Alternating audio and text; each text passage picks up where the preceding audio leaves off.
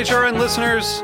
As we celebrate our 15th year, we are deepening our commitment to giving voice to the next generation of food systems storytellers, and we need your help.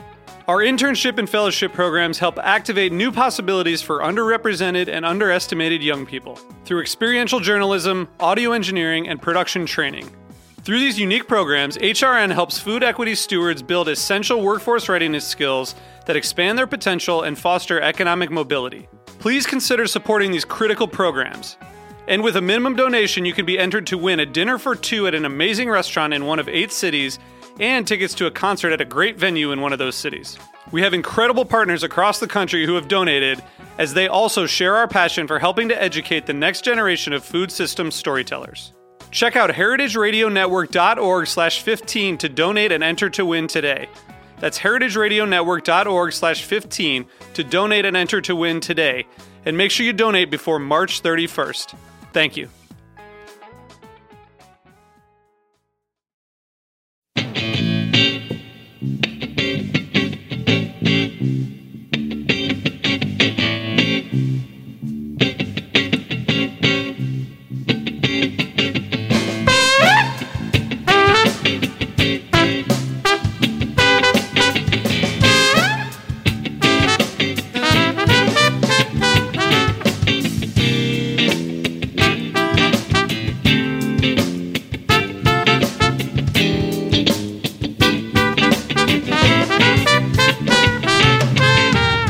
Welcome to the Great Nation, your weekly wine journey.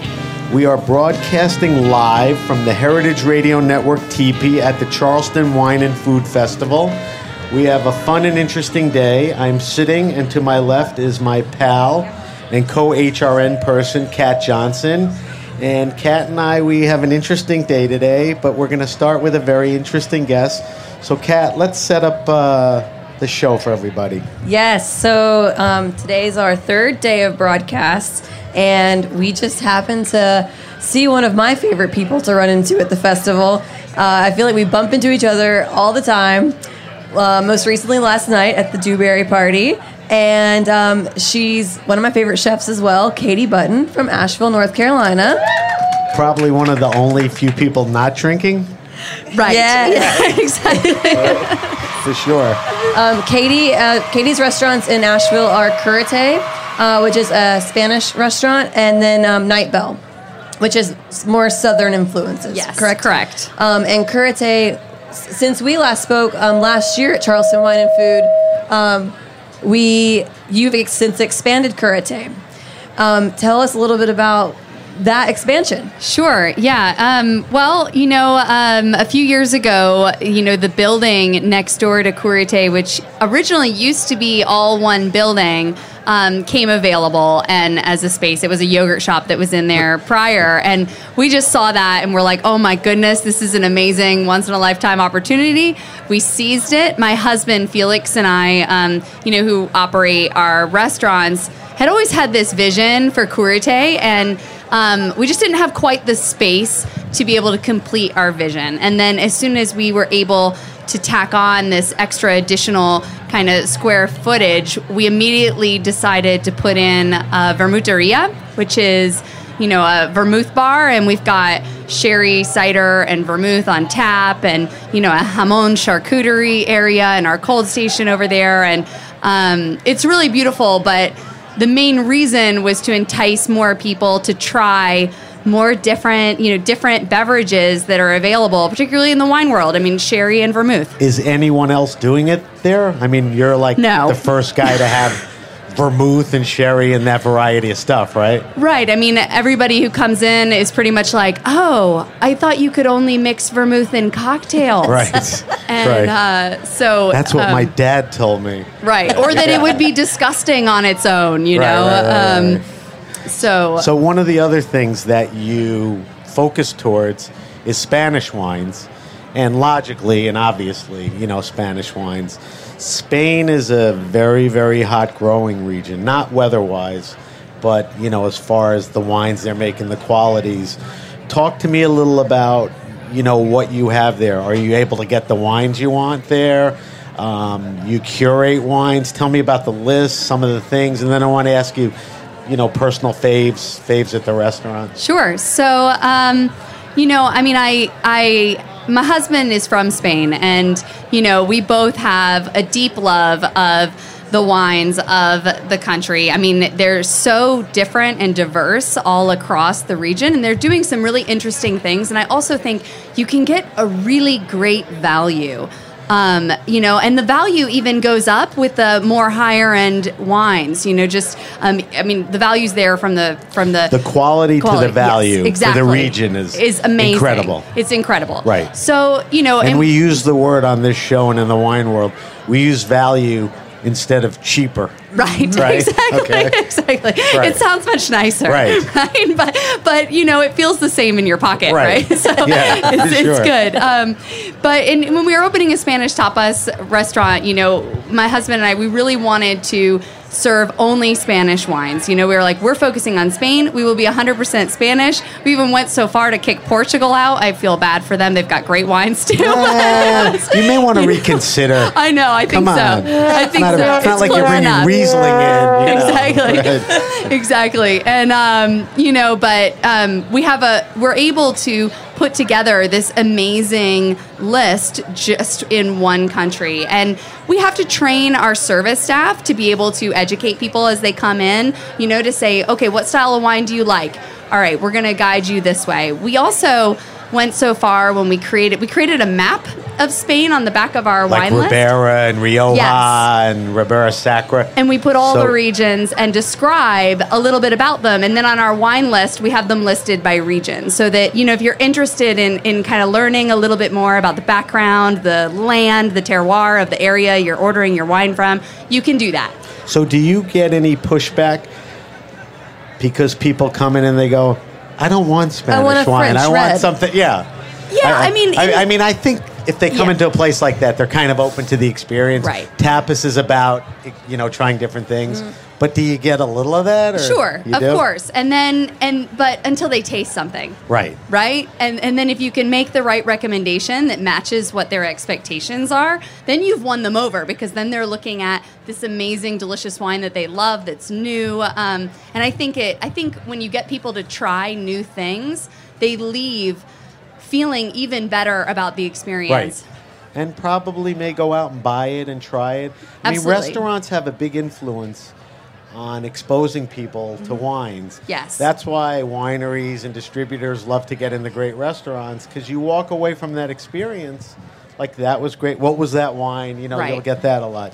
Now, I have a question, Katie. What's the By the Glass program like? Because it is a small plates restaurant, and it's nice to be able to kind of also change your wine throughout the evening. Last I checked, we had about 40 wines by the glass, in addition. Not at one night. Oh, yeah. Jesus. We are just able, we train our staff enough to be able to rotate through them. We date them and stay really on top of it. But I think that's important, because when people are coming in and they're unfamiliar, they don't necessarily want to, go down on a whole bottle. Right. Right? I was going to say, by giving them that many offerings, the diversity, you need to have a big By the Glass program. Right. Because people may have one or two glasses, don't want the bottle. So that's very smart. And it's lovely to go to Curate and have a nice long dinner with lots of plates. Right. Lots of glasses of wine. Now, I want to ask you this. Spain is very well known for their reds.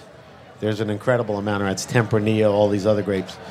The whites in Spain are incredible. I would assume for the By the Glass program and the bottle program, there's probably more reds than whites. Right. But talk to me about some of the whites.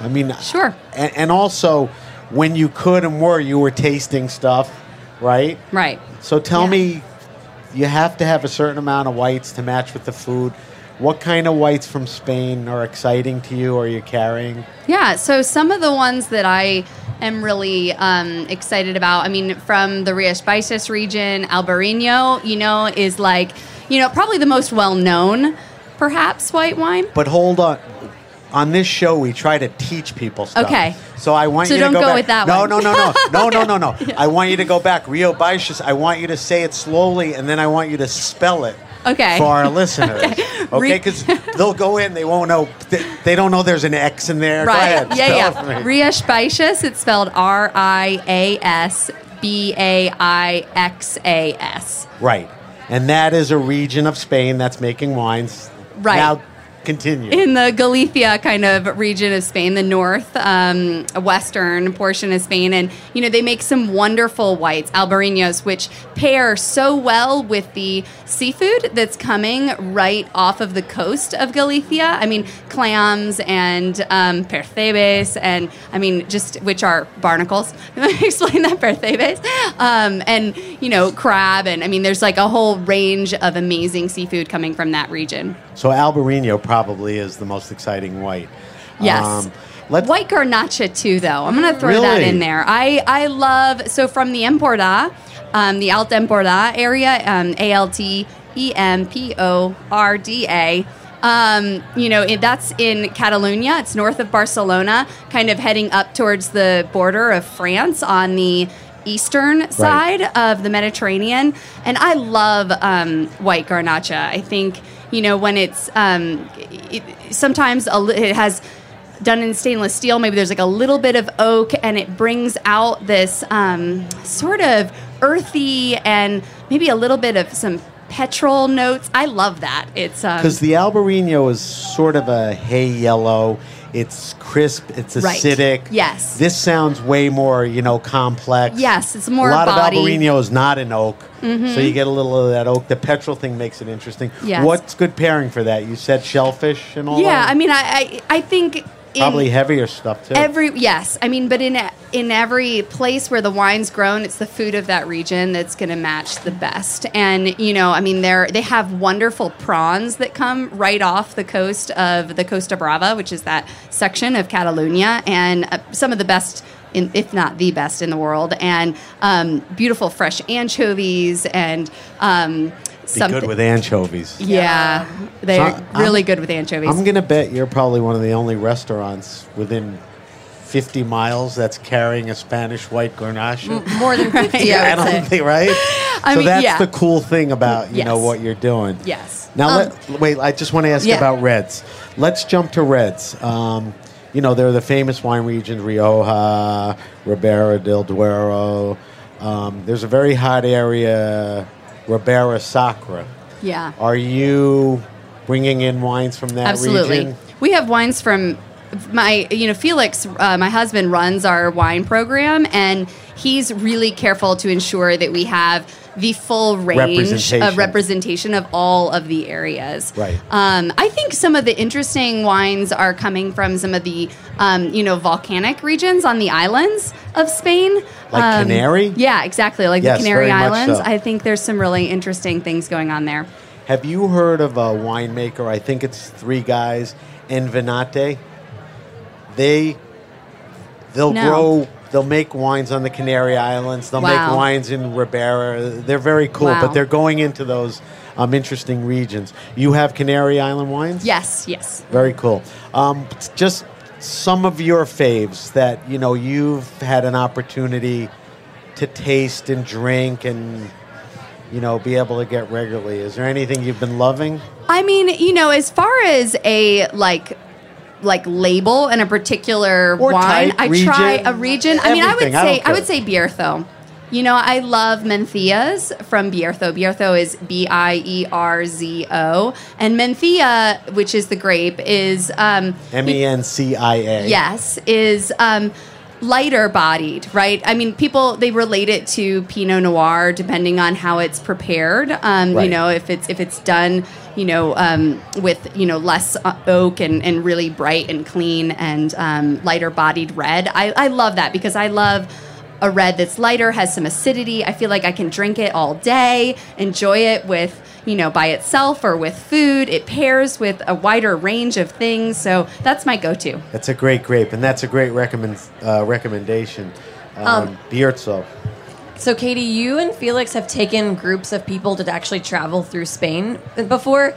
Why do you guys plan those trips, and what do you hope people learn about the food and the drink of Spain? Absolutely. So this is our second year, and Felix is the tour guide. He's from Spain. He speaks the language. He's native there, and he's definitely the one to do it. You take a group? We do, of 12 to 16 people. Okay. It's Curate Trips, spelled like curatetrips.com. I love that. And we have 4 different itineraries planned for this year, and we take people across many different regions. They enjoy all different kinds of wine and food, and because we've created so many amazing relationships with producers in Spain, an insider's yes, trip. we show up and we're like best friends with the winery. When's the next one? I'm going. I know, we have one in May, and then I don't know if I can make it by then. well, September, October, and November, Okay. we have some others that we're planning. And you know what's been so cool is Felix has even found some wines and discovered new things that he's made some partnerships with some importers to bring in some unique things that even we're only selling in our restaurant. That's the benefit you have. Yes. I mean, in a way, you're working it,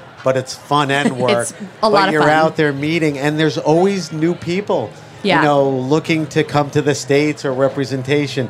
Kat may know the answer to this, but I don't, and I think our listeners would like to know the story. How did you meet Felix?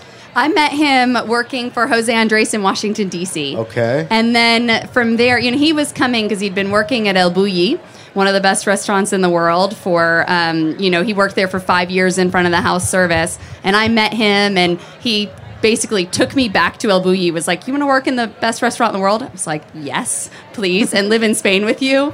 Meanwhile, I love you. This is perfect. So I went and we worked. I worked 2 seasons at El Bulli, and which is in Roses, which is in Catalonia on that Costa Brava, which is where I got so familiar with the wines of that area. Were you swept off your feet? Yes. The first couple of times totally. you met him? Okay. Yes. So it was love after all of that. It was. Cool. Well, Katie, we know you have to get to the stage, so we'll let you go. But thanks for, on no whim, coming by and talking to us about Spanish wine. This has been really fun. And I got to get down there and drink through all those wines. And I'm going to stay in touch with you because I'm going to do one of those trips at some point. Please do. It sounds like the best. Please So, do. All right. Thank you. Thank you, guys. All right, we'll be back after a short break. Thanks. Hi, we're back. We're back at the Heritage Radio Network Teepee, right in the middle of the culinary village, live from the Charleston Wine and Food Festival. We're sitting here doing a special edition Grape Nation. I'm with my pal, Kat Johnson from Heritage Radio Network. Hello, Hey, Kat. Sam. How are you? I'm good. So, Sam, I want to ask you, what have you been up to all weekend? We've seen you a little bit here and there. You've been here in the teepee an hour a day or so. But what have you been up to in the afternoons? Well, it's interesting because we've done about a little under 70 shows for the Grape Nation. And last year I had the good fortune to come down to the festival. And Heritage was a media partner. And, we did the same thing this year. So I decided to come down. But I hooked up with some friends and we participated in some of the events. I was just at a breakfast this morning with Jessica Harris spoke. It was called Harlem and Hominy, and it was sort of a gospel brunch, and it was a walk around with some great chefs. A couple of our guests here, Shannon Sasser was there, and Savannah Sasser? Savannah Sasser. What did I say? Shannon. And was it Bill Marlowe? Thomas Marlowe. I didn't get one. You're good with last names. Right. Thomas Marlowe was there, so it was a walk-around format. I did a thing called Shucked, which was on the waterfront in northern Charleston, which was basically a seafood, oyster-centric wine eating crazy frenzy for 3 hours. So that was fun with live music. Friday night, I did a thing called Noteworthy on the docks on Shem Creek, and it was Michael Anthony, who sent his assistant chef Suzanne, and Mike Latta were out cooking, making local indigenous stuff. They were cooking shrimp that came off the boats that were right on the docks. And we did the Edna Effect, which Kerry from Cherry Bomb and Jessica Harris were there. It was about Edna Lewis and her effect on Southern cooks. Mashama Bailey and all these people were there. So it was fun, besides doing shows and talking to all our guests, and being at the teepee, to get out there and just see the passion, that all these chefs and, the events that Charleston people put out there. What have been some really interesting wines that you've had while you've been in Charleston? Well, we had Friday, we had a guest on, Doug Flemmer from Virginia. I didn't drink a lot of Virginia wines, so I got a chance to drink through some Virginia wines. That was interesting. The quality of the wines have been pretty good. There's been a lot of, my thing lately has been sparkling wine. Mm-hmm. There's been a lot of champagne and sparkling wine around. from Virginia, from Clermont in France, from Champagne. So that's been fun, and that stuff goes great with shellfish and local fish and all of that. So pretty much that stuff. Trying to stay away from the heavy red and all that stuff. The weather's too nice for that. Yeah, it is too nice for that, and the food is more conducive to that type of wine. But there's a ton of wine in the village. There's a lot of places to stop and really sample different wines, and all the events feature different wines, which is really nice. I mean, for me, it's a very, very, and I'll make it three varies, a very wine-centric, event. I mean, it's part of the name, but they live up to the hype as far as the diversity of wines. So that was nice. Can I ask you if there is anything you've enjoyed drinking other than wine, if that's allowed on the Grape Nation? Wait, say that again? Have you drank anything this weekend other than wine that you've enjoyed? There's a Guinness booth on the other side. Uh-oh. And they had like 6 different Guinnesses, 4 of which I never heard of. And the first round was so good, I did a second round. So basically it was 6 times 2, it was like 12 Guinnesses. So that was kind of cool. There's a bunch of great local craft beer guys, so I did that. And there's all these local and regional spirits guys, like Highwire Distillery and some local gins and all that. So I've been tasting that. The problem is, when I go to wine tastings, I spit, because you're tasting 80. It sounds gross, but everybody does it.